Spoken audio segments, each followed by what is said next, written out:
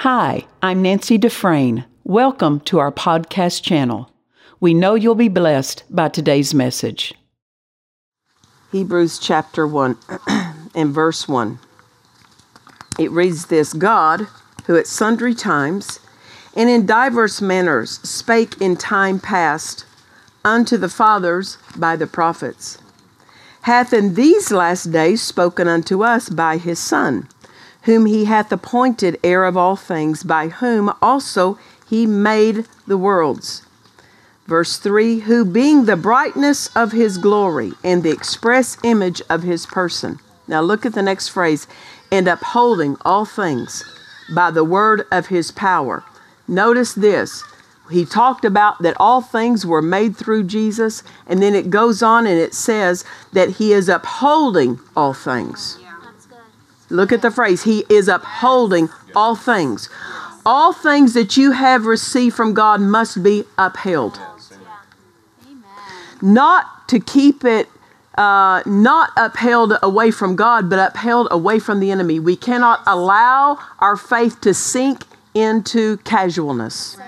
We must uphold the stalwartness of our faith. We must uphold the boldness of our faith, the activity of our faith, the expression of our faith.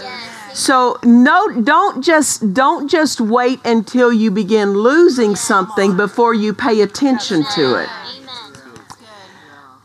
In pastoring, I've had, different families have faced different things at different times in their lives.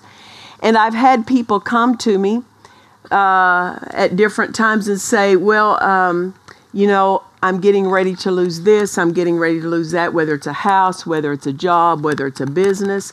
I mean, they are like days away from having lost all this. And I would say to them, can I ask you this? How long did you know that this was going in the negative direction for you? Well, several months. And I said, well, why are you waiting till 2 days before the eviction notice, so to speak, before you contact me? Because what is that? Well, they're wanting to do things on their own. But I tell you what, God does not want you to wait until it's almost lost before he starts helping you. Amen. I would say when you start seeing something, the first bend in the negative direction, I said that would be the time to come to your pastor and let's agree together, or let me encourage you, or let me give you some instruction, because we need to notice when things start in the downward bend. Let's not wait until they're almost to the bottom. Amen. Because it's easier to turn things around before they hit bottom. Haven't you ever seen something if it's falling? Have you ever gone like this and you're holding something and all of a sudden it slips out of your hands and you catch it right up here? How many of you know it's difficult to catch it when it's 1/4 of an inch from the floor? Right? I mean, just naturally speaking. Sometimes you can go to drop something and you caught it right before it left your grasp. You don't want things to leave your grasp before you start trying to re-grasp it with your faith. So let's not just be about laying hold of things. Let's be about upholding things. I remember I said something to God one time because in administrating, I said, God, because I'm a projects-oriented person. I like starting something. I like organizing it. But then I want to pass it off, which is right. As administrator, you pass it off and you have staff that handles it. And I said to God, I like the starting up, but I don't like the maintaining. And he said, then you don't like faith, because faith is a maintainer. Wow. And he corrected my mentality that all I want to do is start something. That he taught me that faith is not just somebody who gets their home. Faith is someone who maintains their home. Faith is not just about getting the new car. They take care of the car. That's so good. Faith is not just about starting a relationship. Faith maintains that relationship and tends to that relationship. So don't decide you only like certain aspects of faith. Amen. Because real faith is not just interested in getting hold of stuff. Real faith upholds things. And God took me back to this scripture, and he was correcting my thinking that faith is not just about getting something new. Doesn't the flesh like getting something new? The flesh likes the honeymoon part of that new house. They like the honeymoon part of that new car when the car still smells new. But, faith is the type that on Friday night it likes cleaning out the junk out of it too. So that it looks like it did when you first laid hold of it. Amen. The faith life is not just one who lays hold of something. Faith upholds all things. So look through your life and say what needs to be upheld. That means, how about this? Let's get practical about it. How about this? That means that the condition of your home is not dilapidating. Yes. That means the engine of your car is getting proper attention. You're not running it down to where it's got no oil left in it, hardly. You know what I'm saying? Why? These are faith issues, and these are things that we practice on the natural, because if we're not skillful at it with the natural, how will we be skillful at it with the spiritual things, the unseen realm? Yes, amen. I mean, when things start looking bad naturally and we don't care, what's that tell us about the spiritual that we don't see? Amen. I don't know. I only got a few loud ameners right up at the front, but the rest of you need to realize it's about a maturity of faith. The maturity of faith is wanting to maintain all of what God has blessed it with. Amen. Jesus paid a price for you to have it, but can I tell you this? That price paid for you to maintain it too. To not have and not lay hold of what He purchased is a dishonor on our part. But to not maintain it is also a dishonor. And we need to look at it that way and not give ourselves a pass. Because we're faith people. If we're faith people, every aspect of the having shows our faith. Not just the receiving of it, but the maintaining of it until we pass something off. What if God gave you something? What if He gave you, let's say, a vehicle, and you had it for 5 years and He wanted you to give it to somebody else and bless it? What kind of condition would it be in because it was in your care? Would He even be able to have it to be passed off, or would it have to go to the, just to the junkyard? Come on. Faith is an upholder. That's what I want you to see. Faith has a standard to it.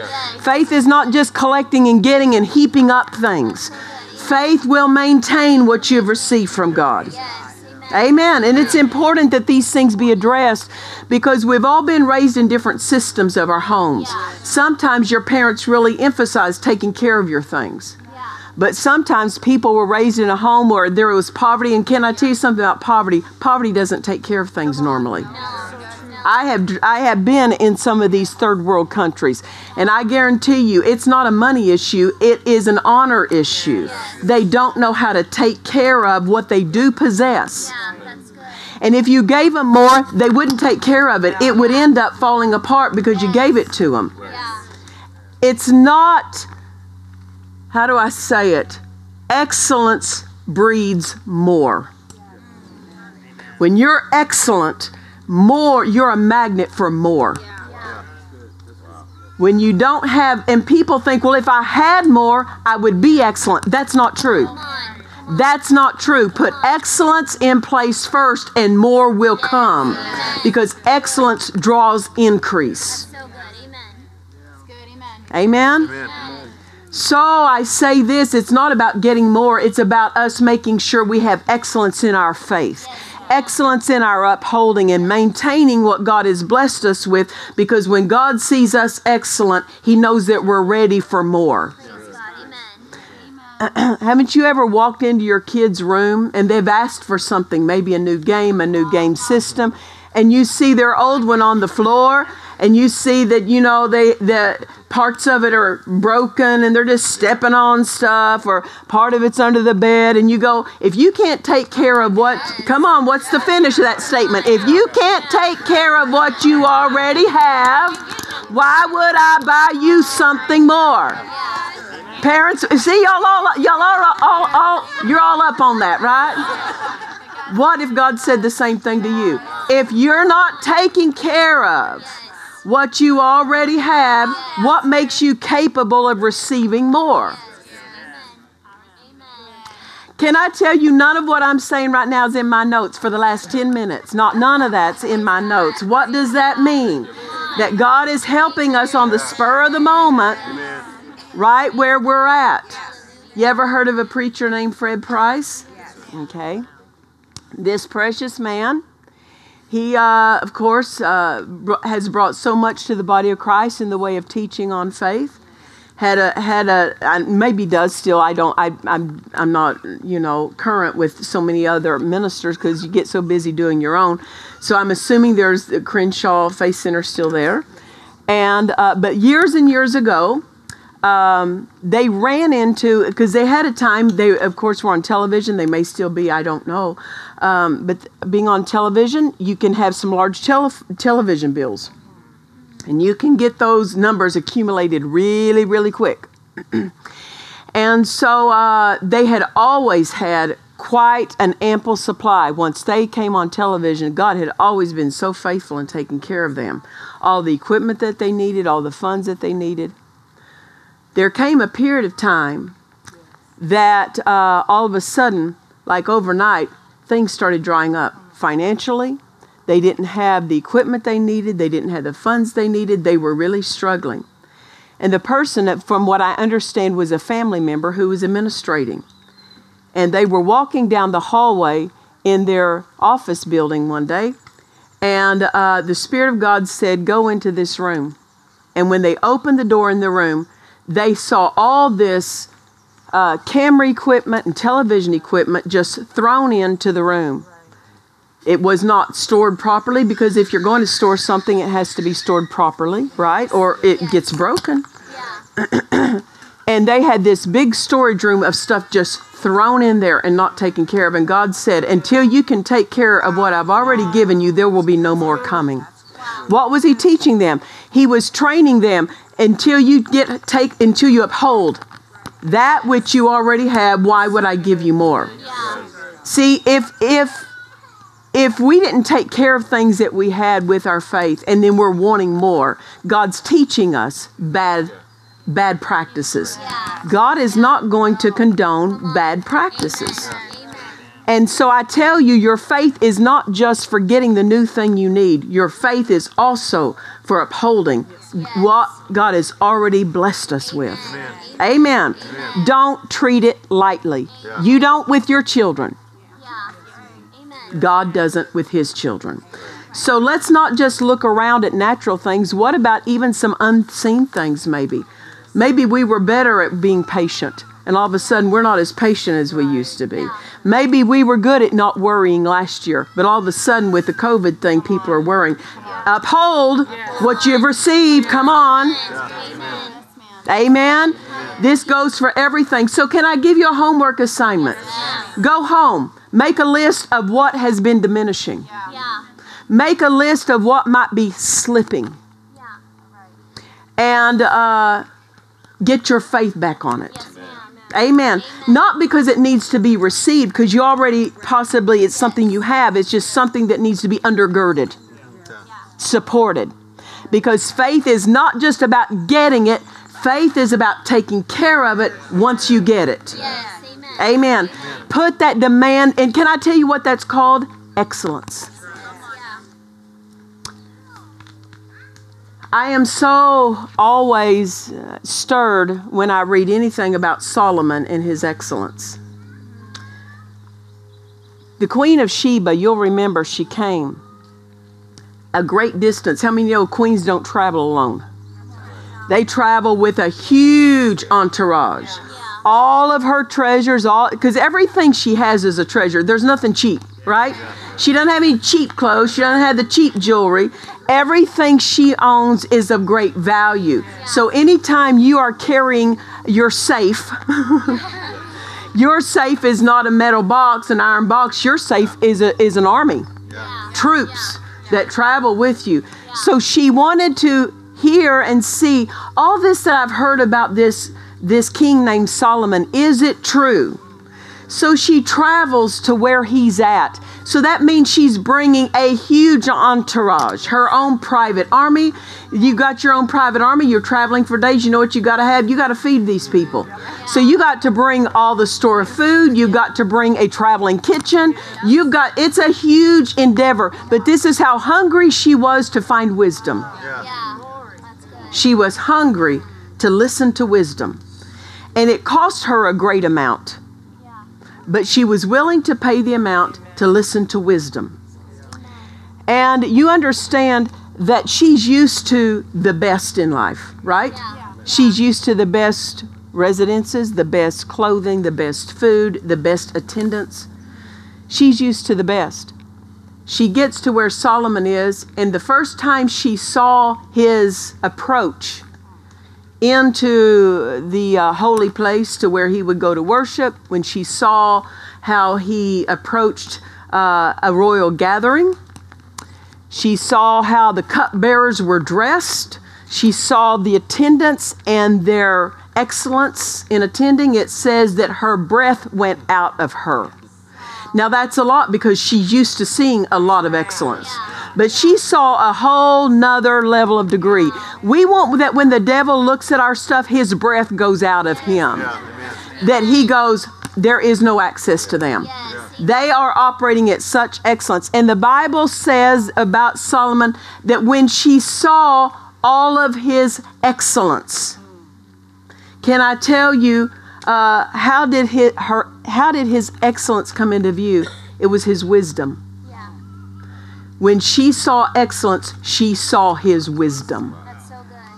I want you to know we need to be able to show the wisdom of our faith. Yes, ma'am. Amen.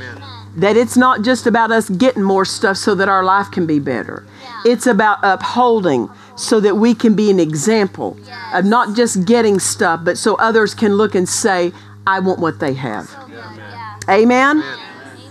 As I said, none of this is written down, hot off the press, prescribed specifically for us this morning, right?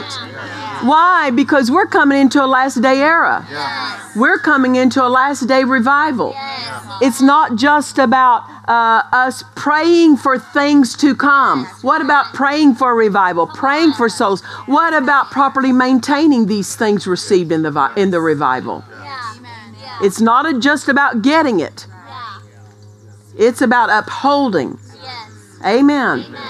We have a local church that it's our job to uphold. God's blessed us with this place, but it's our job to uphold it. It's not just up to the preacher or to the pastor. It's up to the whole family.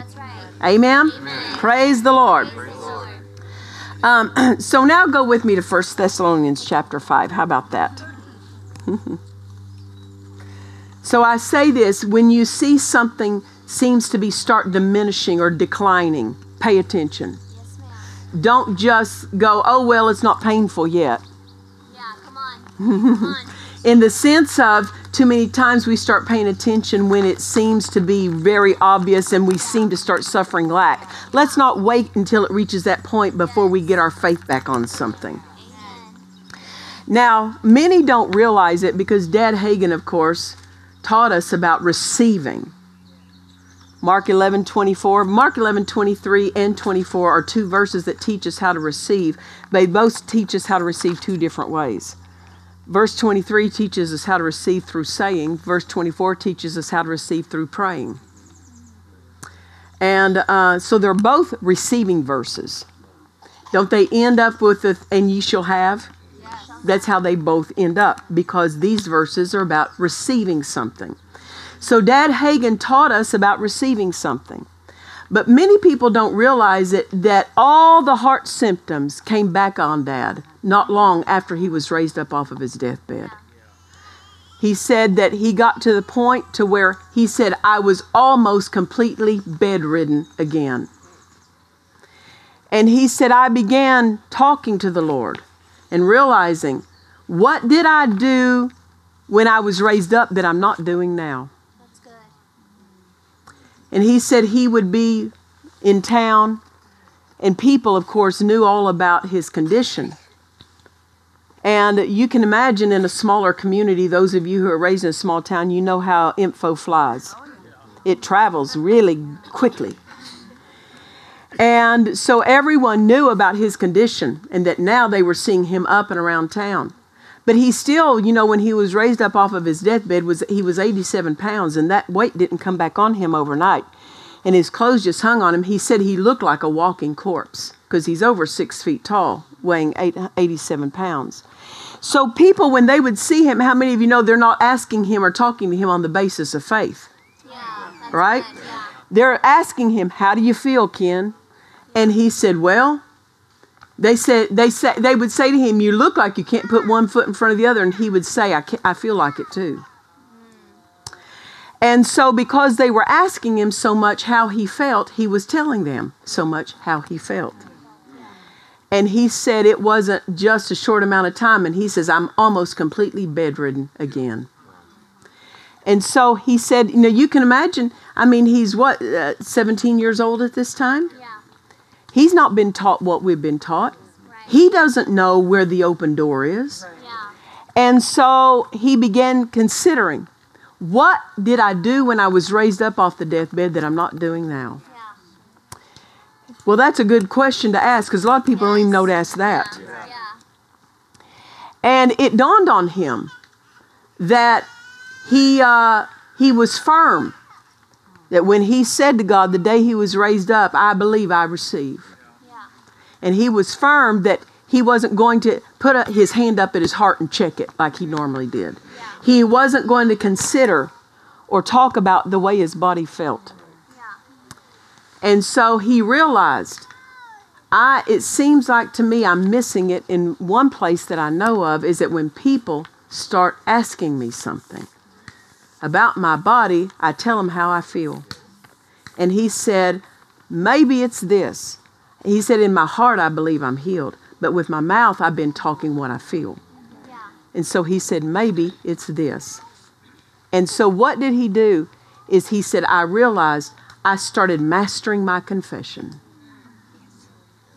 Now notice that phrase. I started mastering my confession. What did he mean? He wasn't going to talk 2 confessions, he was going to talk 1. He was going to talk not just the right confession to himself, but he was going to talk the right confession to inquirers. Yeah. That when people inquired about his health, he was going to have 1 confession, not 2. That's good. How do you uphold all things? 1 confession, not 2. Yeah. 1 confession, not 2. And it is so easy to slip into 2. Because in your heart, you really believe the right thing. Yeah. But the feelings like telling somebody. Yeah. Yeah. Isn't that right? Yeah. Dad Hagen years ago made this statement talking about when somebody misses it and somebody sins. He says, people love telling it. He made this statement, the flesh likes telling it. Yes. So now you know whether you're being dominated by the flesh, whether you're covering someone's sin or telling someone's sin. Amen. Because the flesh likes telling it. When somebody asks you how you're feeling, the flesh likes telling it. When somebody asks how you're doing financially, the flesh likes telling it. Yeah. But faith likes 1 confession. Yes. Amen. Amen? So we need to double check ourselves. Are we mastering our confession? Yeah. And our confession is to be 1, not 2. We can't let our flesh do the talking when we're trying to uphold what our heart has received. Amen. Amen? It's important. So 1 Thessalonians chapter 5 and verse 21 says this, prove all things. Hold fast that which is good. The term hold fast, we don't really say that in English terms today, right? You know, you don't greet someone and say, are you holding fast? Especially if they're unsaved. They're going to look at you and say, are you weird? No, that term is not something we normally use, but the term hold fast really means this, hold hard. Yeah. Put a hard, firm grip on something and don't let go of it. Amen. So we could put it this way, prove all things. Hold with a firm grip that which is good. Couldn't we put it that way? Yes. What about this? What about 2 toddlers? 1 toy. 2 toddlers, 1 toy. One has it, the other one wants it. Right now I've got my dog, I got 3 dogs. 2 live at the castle, really roughing it up there.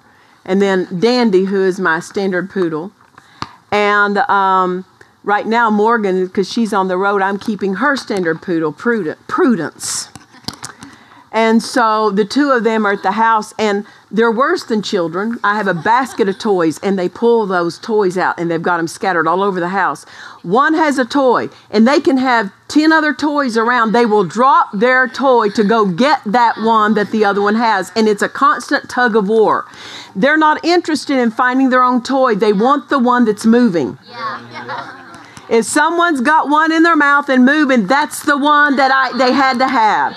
So the others that are stationary go completely ignored, right? The devil's the same way. What's moving in your life, he wants it. He can see whether it's stationary, whether you're interested in it or not. If it's moving, he wants it away from you. And so these dogs go on a constant tug of war all day long to get the toy that the other one has. Well, just know this, that's what the devil does to your life. When you lay hold of something, his job is get it out of your hand. Get it out of your hand of faith. So what does he try to do? He tries to get you to let go of it. That's why it says hold hard. Hold hard to that which is good. Anything that comes from God is good. Anything that comes from God is good. Everything that we get hold of, we're going to have to hold hard to. Amen? So, Dad Hagin talked about after he had learned to only have one confession. He said it wasn't just and all those symptoms started leaving. There was the turnaround. Why? Because he said, I plugged the hole in the tub to where the water wasn't leaking out. My answer wasn't leaking out. It wasn't leaking out anymore because I plugged the hole of having 2 confessions. Amen. That's what holding fast involves, one confession. You can't say something to a person and say another thing in your faith confession. Know this, all your words are faith confessions. Not just the ones you direct toward God, but all your words are to be your faith confession. Okay? Where is the devil going to work to get it out of your grasp first? Is your mouth. Remember what Joshua chapter 1 verse 8, this book of the law shall not depart out of what? Your mouth. That's the first place that you have to pay attention to. If you're receiving something from God, it's because of your mouth. If you're losing something that God gave you, it's because of your mouth. That's good. Praise the Lord. Now, us faith people, let me tell you about us. Okay? We've learned that. So you know what we do? We watch our mouth. Yes. But we use our mouth to ourselves. We don't say it out loud, but we think it. You know, and it's not just enough to say the right words. You have to think the right words. Because your thinking the right words is your confession to yourself. Yes. That's good. That's good. You understand that? What's James call it? Don't let a double-minded man think he's going to receive anything from the Lord. A double-minded man is someone who says the right thing to those that are around that know the faith talk. Yeah. But to yourself, you lay in bed and say, I don't know where I'm going to get the money. I'm worried. I don't know what I'm going to do about my business. See, you're saying something to yourself. And that matters more than what you're saying to other people. Yes. Come on. Because what you're saying to yourself eventually is going to show up in what you say to other people. So catch things when they're at the thought level. Yes. Notice this, to hold fast means you have to pay attention to your thought life. Yes. Amen. Because your confession really, it shows up in your mouth, but it begins in your thoughts. Yes. Amen. Praise the Lord. Then Dad Hagin talked about, I love the testimonies when he talks about how he went back to school. The doctor that had been tending to him said, that boy has the strongest willpower of any person I've ever seen in my life. He said, Dad Hagin said, the doctor thought I was up by willpower. He said, I wasn't up by willpower. I was up by faith. Yes. But he said, but see, the world doesn't know anything about that. They call those things willpower. And so several of Brother Hagin's teachers at school were concerned about him because he had to walk to school. You can imagine, he's just up off his deathbed. He's walking to school. And that's hard on his heart, hard on his strength. And then he's got to climb steps to different classrooms in the school building. And he said he would be sitting in class. Now see, there were times on his deathbed, of course, he had the incurable heart condition. He had a blood condition. He says, I believe it was leukemia, although it was undiagnosed at the time. Then also, of course, he was paralyzed. His lower half of his body was paralyzed, and at times the upper half. And then also, there were times he went blind. When he was raised up off his deathbed and went to school, he said, I would be sitting in class and go blind again. While I'm sitting in class, he says, I'd go blind. Now think of this. What's that? Looks like things are coming back. Yeah. Looks like a time that you could be frightened. And he says, I would just hold fast. I was learning to master my confession. And he says, one day, the principal called me in. And the principal was called, his last name was Smart. Wouldn't all the kids be making fun of him? Mr. Smart is the school principal. Well, it's better than Mr. Stupid. But his name was Mr. Smart. And the principal called him into the office one day and said to him, he said, Ken, do you think you ought to be coming to class? And he said, yes, sir, I do. And he says, well, I'll tell you, Ken. He said, the reason I'm asking is because your teachers, several of your teachers have contacted the doctor. And they said they're concerned because in class you don't look well. And they're concerned you're going to fall dead in their classroom. Now see, they weren't concerned that he was sick. They're concerned they're going to be left with a corpse. Yeah. Now can you imagine you're believing God for every breath you're taking, and this is what somebody's telling you? That's not putting anything into you, is it? They're again repeating what the doctor said. And the doctor told these school teachers of his, it said, he'll be dead within 90 days, I guarantee it.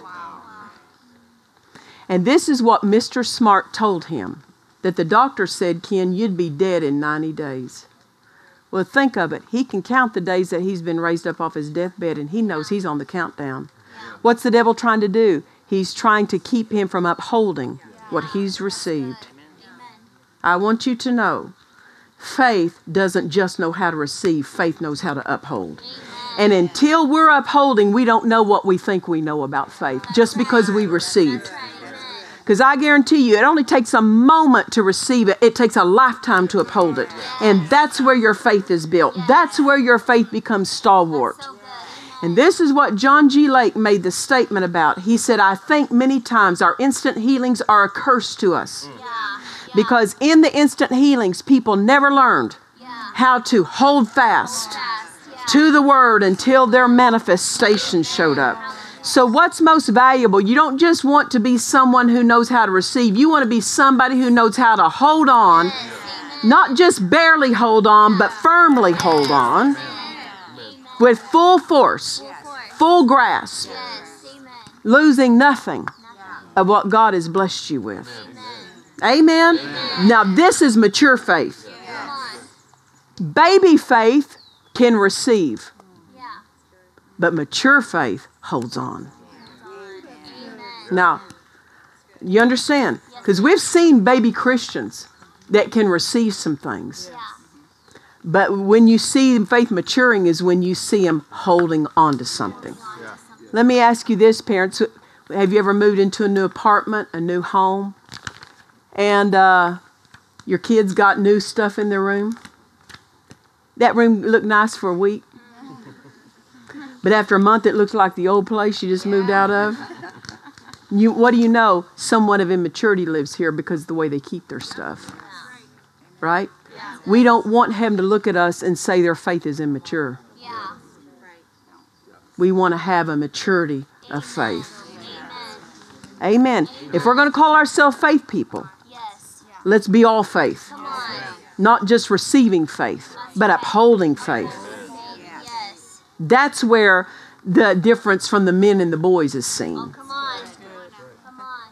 Amen. That's the adults from the babies are seen is in the upholding. Yes. Amen. And that you don't lose your joy in the upholding process. That's right. Praise the Lord. Lord. So here, Dad Hagin is in Mr. Smart's office. And he's trying with God, he's endeavoring to grow in his understanding. He doesn't have the teaching that we're getting this morning. Right. He doesn't know. He hasn't ever heard it articulated. He's just, if I could say this, feeling his way through this life of faith with the help of the Holy Ghost. But it's easier to learn these things through a person standing in front of you. Amen. Now, don't misunderstand me. I can say it all day, but if you don't listen to your spirit, your heart will never grab it. You need the Holy Ghost for your heart to grab it. Amen. Amen.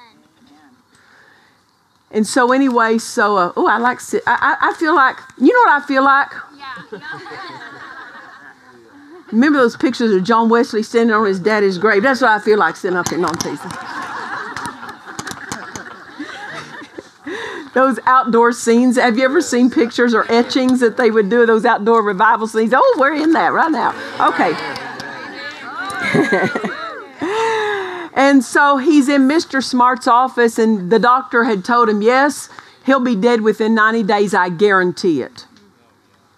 So Mr. Smart says, Ken, he says, I tell you what, if you don't feel like coming to class, don't come. If you feel like you're in the middle of a class and you feel like you need a drink of water, just get up and go get a drink of water. He said the rules that apply to everyone else don't apply to you. And I'm just telling you, you can get up anytime you want. You can leave. You can go get a drink of water if you need to go to the restroom anytime you want. And he said, Mr. Smart, he says, I can't do that. I can't do that anytime I want. Because he says, I'm not up by willpower. I'm up by faith. And my faith, listen to what the next thing. He said, my faith will hold. My faith will hold. My faith will hold. My faith will hold. My faith doesn't let go. My faith doesn't relax. My faith isn't looking for something easy. My faith will hold. Amen? So, he said, when I said that, he said tears started running down Mr. Smart's face. You can imagine what that would mean to hear a kid saying those things, and he's standing there looking like a skeleton, clothes hanging on him. Everything tells you he should have been dead, and he's standing there and says, I'm not up by willpower. I'm up by faith, and my faith will hold. How many of you know if you're still here today believing God more than yesterday, your faith is holding? You're holding. And the devil will say, if you haven't received full manifestation, your faith's not holding. He's a liar. Don't let him define faith. Don't let him define faith. Your faith is a holder. It holds. Everything might not be perfect, but if you're still holding, your faith is maturing. Your faith is growing. Your faith is strong. Your faith is stalwart in the holding. Amen.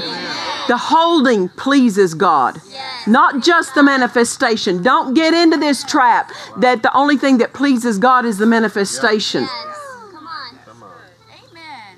Stand in your ground. Holding on pleases God. Because these are all flows of a faith that comes from God's own faith. He's upholding all things. That's what he's doing. He has a faith that holds. He has a faith that holds. So he said, Mr. Smart, I'm not up by willpower. I'm up by faith, and my faith will hold. And he said that man started weeping right there. He said he was part of the Baptist church. And he said, Ken, he said, you know something about faith I don't know. But he says, I guarantee you this, I'll never put another stumbling block in your way. If you want to come on, you come on. Because the teachers were trying to get them to tell him, stay home. You cannot be in class because they're afraid he's going to die. And he was basically telling them, I'm not working for the teachers. I'm working for you. And so he said, you come on. And from then on, you know, he had to keep walking out with that holding faith, his victory.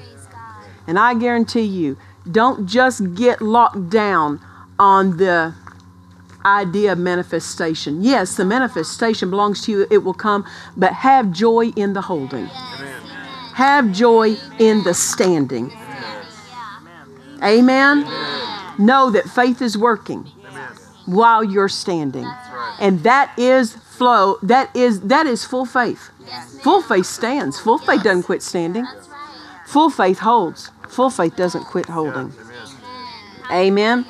Think of it. Can you imagine what would you do if you're sitting in his condition and all of a sudden you're in class and you go blind in the middle of class? The assault of what would come against the mind. But he's got a faith that holds. What's he doing? He just turns away from what he knows and he keeps mastering his confession. Amen? Know this, everything you receive from God, the devil's made it his job to steal from you. You better know that. Yes, ma'am. But you know what? When he comes, he will find failure. Come on. That's right. That's right. He will find his fail Yes. when he sees your faith that holds. Yes. Amen? Hallelujah. Hallelujah.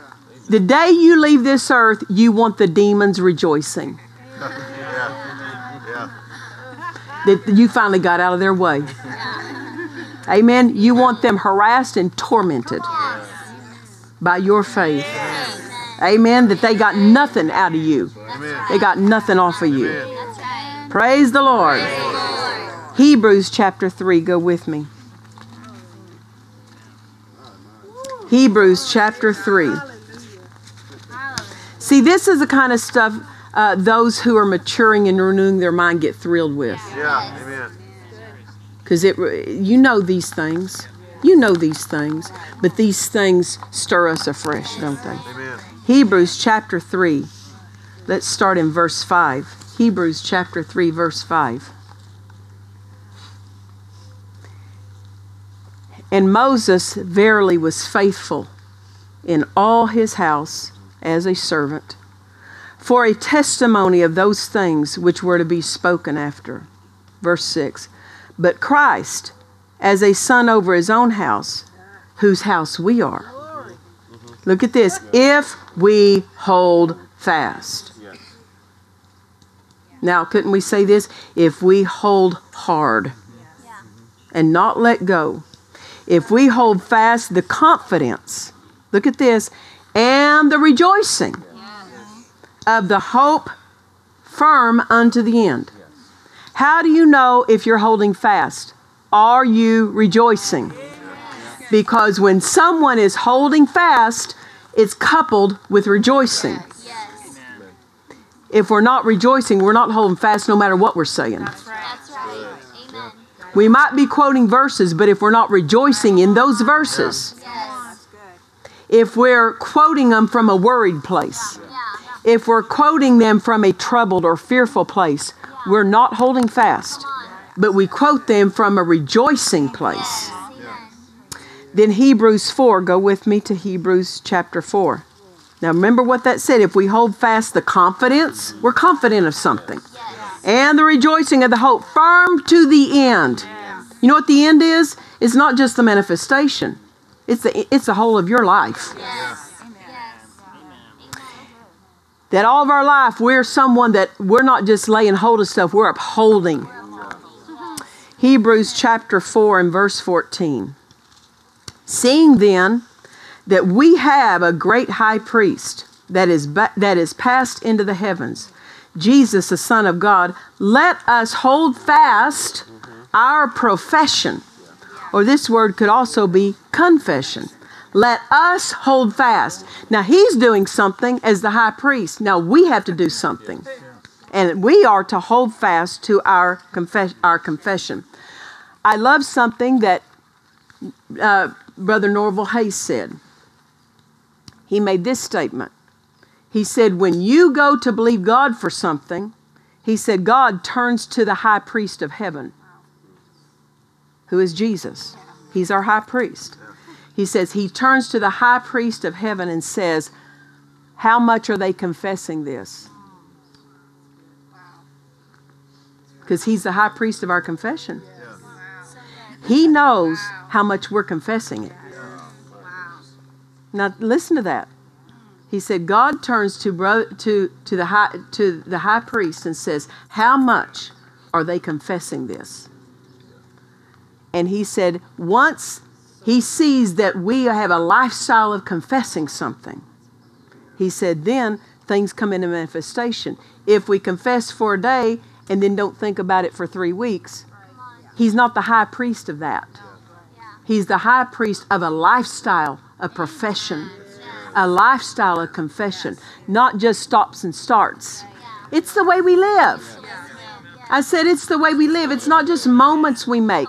Listen, absolutely get hold of your scriptures, and daily you may have a list of things you confess over your life or family. That's great. But once you leave that place of confession, that still has to be in your mouth.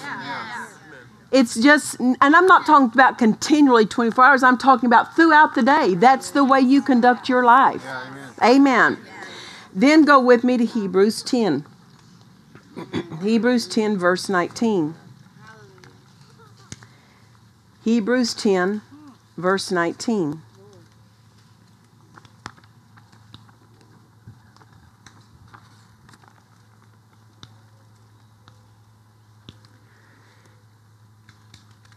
Hebrews 10 verse 19. Having therefore, brethren, boldness to enter into the holiest by the blood of Jesus, by a new and living way, which he hath consecrated for us through the veil, that is to say, his flesh. And having an high priest over the house of God, so he's our high priest, right? Let us draw near with a true heart, in full assurance of faith. What does faith do? It makes you sure, doesn't it? You're certain. I mean, you are certain. Having our hearts sprinkled from an evil conscience and our bodies washed with pure water. What's that mean? The blood and the water of the word have cleansed the past. It's gone. That's how come we can be bold before our high priest like that. Verse 23. Let us, now that we're in that place before our high priest, let us hold fast the profession of our faith. Look at this. Without wavering, without wavering, without wavering. When will things manifest? When there's no wavering left. Yeah. When wavering is no longer a part of our flow. Yeah. Amen? We're in one flow. Let us hold fast the profession of our faith without wavering. This is the condition our confession must be in. No wavering. What is that? Mastering our confession. Not having two, having one. That means, husbands, that you can't go home over dinner and talk about how bad it is. Well, I don't believe that. I'm just kind of, I'm venting. Yeah, that's called double-mindedness. Wives, you can't go home at dinner time and try to worry-wart your husband with what been worry-warting you. That's a good old country term. You're worry-warting me. You can't pass off your worry to someone else. Try to spread that worry onto someone else. Why? We got one confession. One confession. And we're not venting to try to get relief, because I guarantee you by letting it out, you're letting it in. That's right. Come on. The world will tell you, cry, let it out. When you let it out, you let it in. Don't you ever buy into that world system of letting it out. Because when you let it out, you just open the door for that thing to come in. Yes. Amen. Amen. Well, I'm just getting, I've got to talk to somebody and get the pressure off. When you let it out, you let it in. Yeah, come on. Amen. Just know this, that self-help stuff the world gives is no help to the believer. That's right. That's right. Revelations, turn with me. Revelations chapter 2 and verse 25. Revelations chapter 2, verse 25.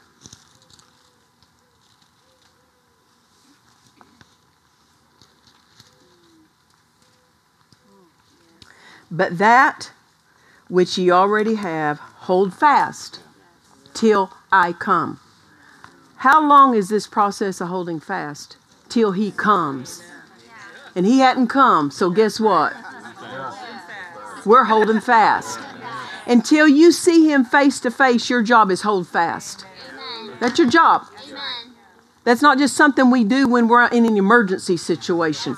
That's the way we live. We are a holding fast people. Now, this phrase has been standing out to me in this verse. But that which ye have already, ye have already, you have already, you have already. And you say, well, what do I have already? What's manifested? No, you don't have just what's manifested. You have what has yet to be manifest. So what you have, it doesn't say what's already manifested, hold fast. What you have in Christ. What you have in Christ, you already have. Meaning this, every single person here is already fully whole. Already fully healed. That's what you have. Whether it's manifested or not is what our profession is going to do. But in Christ, you are made whole. In Christ, just like in Christ, aren't you washed by the blood? Yes. In Christ, aren't all your sins gone? Cleansed from them? Right. In Christ, don't you have a full supply for the rest of your life? For the rest of your life, that's what you already have. For the rest of your life, you already have wholeness. For the rest of your life. Why? It's what he bought. What he bought and purchased. So we could say this, that which Jesus already purchased for you, hold fast to that because you already have it. Amen. So that means the mindset is not, I'm making this confession trying to get it. No, you're making a profession. I have already been made the healed. I'm holding fast to that. Now that means symptoms that have come to try to steal what I already have.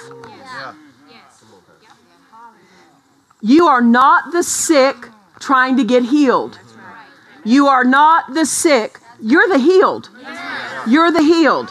You're the healed. Sickness, disease, symptoms, and pain come to try to steal what you already have. You understand that?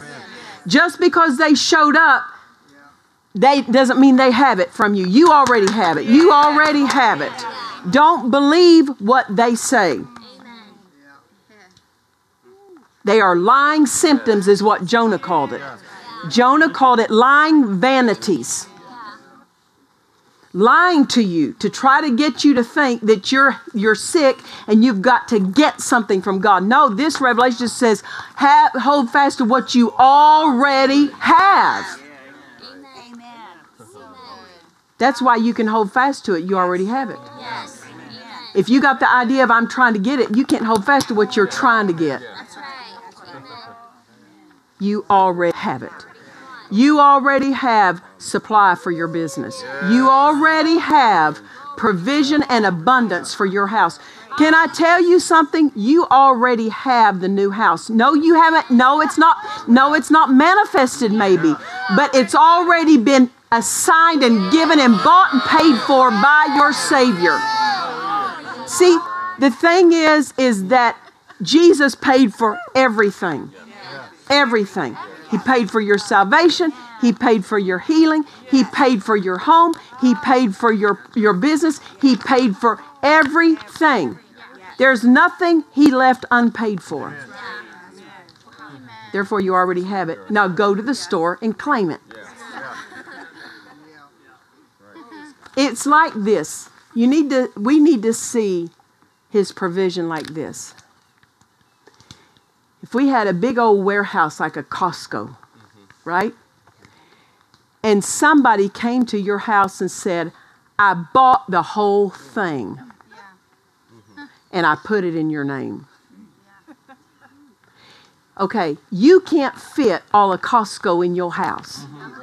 So what do you leave? You leave what you have at Costco, and then when you need it, you go to Costco because it's all yours. You load up your car and you bring it into your home, which is your manifestation. Yeah, that's good. That's good. And then you live. But you know what? What you could not fit in your home is still at Costco and still yours. That's what Jesus did. Everything. All the money you need, all the health you need, everything you need is your Costco. It's all yours. It's all yours. And as the needs arise in life, you go into your Costco warehouse with your faith and you draw it out and bring it into manifestation. You put it in your current situation. But all the Costco is already yours. You understand that? Did that? Now don't go down to Costco people today. That's an illustration. But that's what salvation is, the purchase of the whole. The purchase of the whole. The purchase of the whole thing for you. And now with your faith, all you do is you go in and you access it. You lay hold of it, you put it in your vehicle and you drive it home and it comes into manifestation in your household. Okay, let's say this. What is in your household represents the manifestation, right? Because that's where you live. Let me ask you this. What's in Costco is still manifested. Yeah, come on. It just hasn't manifested in your life. Yeah. Or in your household, but it's still manifested. That's what the spirit realm is. Everything Jesus paid for is manifested in the spirit realm. It's the Costco. It's not unmanifested. It's just manifested in a different location. Come on. And you go and you bring it from the unseen realm to the seen realm with your profession.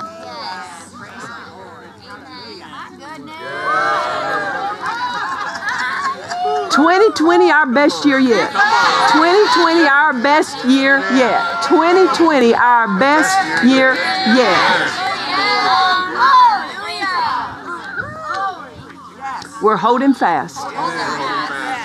Faith rejoices at the privilege of holding fast. Can I tell you, it is a privilege to know what to do. You know, unsaved people don't know what to do. When they're losing their home, they don't know what to do. When they're losing their business, they don't know what to do. When the COVID thing shut down their business, they don't know what to do. They don't know what to do. They just do what the media tells them. That's the only wealth they draw from. And boy, that's a poor wealth. It's a bankrupt system. But we know what to do. What do? We hold fast. And it is a joy. It is a privilege.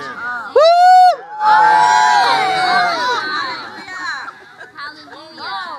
Hallelujah. Hallelujah. Hallelujah. Hallelujah.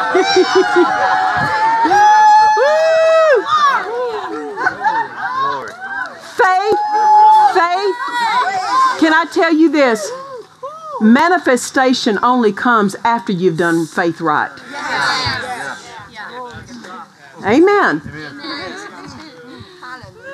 So don't think that just because it hasn't come, you're not doing faith right. No, it's a process of doing faith right all along. And the journey is as much a part of the destination as anything else is. Amen. Hallelujah. Don't let the devil talk you out of your faith life. It's not just faith moments. What's in your faith life? Holding fast, standing your ground, fighting the good fight of faith. All of that is part of the faith life. Amen.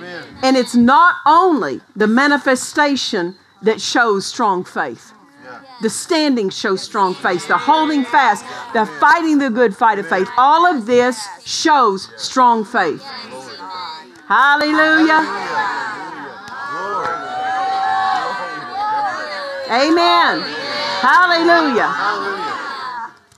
So go home and make a list. What's been diminishing? No more. I'm going to prop that up with my faith. I'm going to get my faith right under that and hold that up. Amen? Amen. Well, you might say, well, my business has gone down financially since the COVID thing. Well, it's not money that props up your business. It's faith.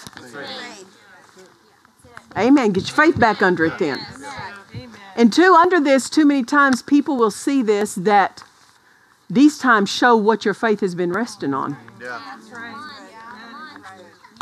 Some people, it shows that their faith has been resting on their customers. Yes. Yeah.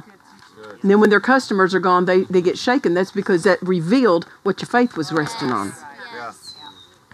I was telling somebody last night, I said, I'm so grateful for the year 2015. In 2014, of course, that was the year after Ed died. And I traveled heavily because God said, I want you to go fortify all the people that your husband spoke into. Fortify those ministries. Let them know that the anointing is still moving. Praise the Lord. That nothing's been lost to them. That they need what God has brought through this ministry for them. Amen. So in 2014, I traveled heavily and visited all the places that Ed spoke into to show them the supply for them is still unchanged. Not because of me, but because of God. And then in 2015, he said, I don't want you to travel very much. What was he doing? He says, now I'm showing you that this traveling ministry is not funded by you traveling. It's funded by me. And I tell you, 2015 was a real faith of exercise. It took faith for me not to book meetings. Because, now I'm not talking about the church, I'm talking about Dufresne Ministries. Dufresne Ministries is a traveling ministry. So, through the offerings, that blesses the ministry. Through the sale of books and tapes that happen, that's how you fund that department. But God wanted me to see that it's not my traveling that funds the traveling ministry. It is obedience to His plan and faith in His plan that funds that. And so I only went like once or twice a month. I was gone a lot in 2014. I was only home like 5 days out of the month in 2014. But in 2015, I was only gone 5 days a month. And God said, I wanted to show you.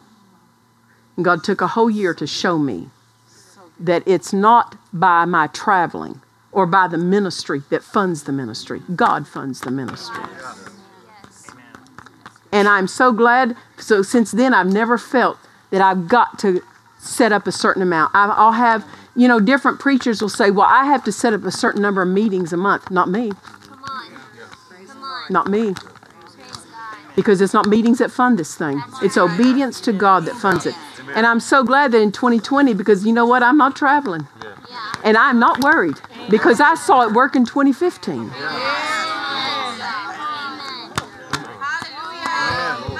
You see, 2015 showed me don't rest on the wrong thing. And 2020 shows I'm not resting on the wrong thing. And I tell you what, our finances have stayed the same in the church and in the traveling ministry. You say, how? I don't know. Praise God. I don't have to know how. That's right. That's right. But I'm just saying this year is showing you, what are you resting on? Yes. Come on. Come on. What are you resting on? What are you holding fast to? That's right. Amen? Amen. The word works for everyone. The word works for everyone. Work it. A lifestyle of holding fast is your privilege. Amen. It's not a hardship. It's a privilege. It's a privilege. Thank you, Father, for that privilege, right? Hallelujah. Father, we thank you this morning. We're so, so grateful. So grateful for the truth of your word. Your word is a lamp to our feet. It's a light to our path. It is a joy. We believe your word. We hold fast to your word. We thank you for your word. It is our joy. It is our delight to hold to what you say. Father, that which we have allowed to let slip, forgive us. We get our faith back on it. We hold fast, not just to that which we need, but to that which has already manifested. We say we uphold it with our faith, that nothing in our life is lost. Nothing lost. In Jesus' name. And everybody said, Amen. Amen. Are you blessed this morning?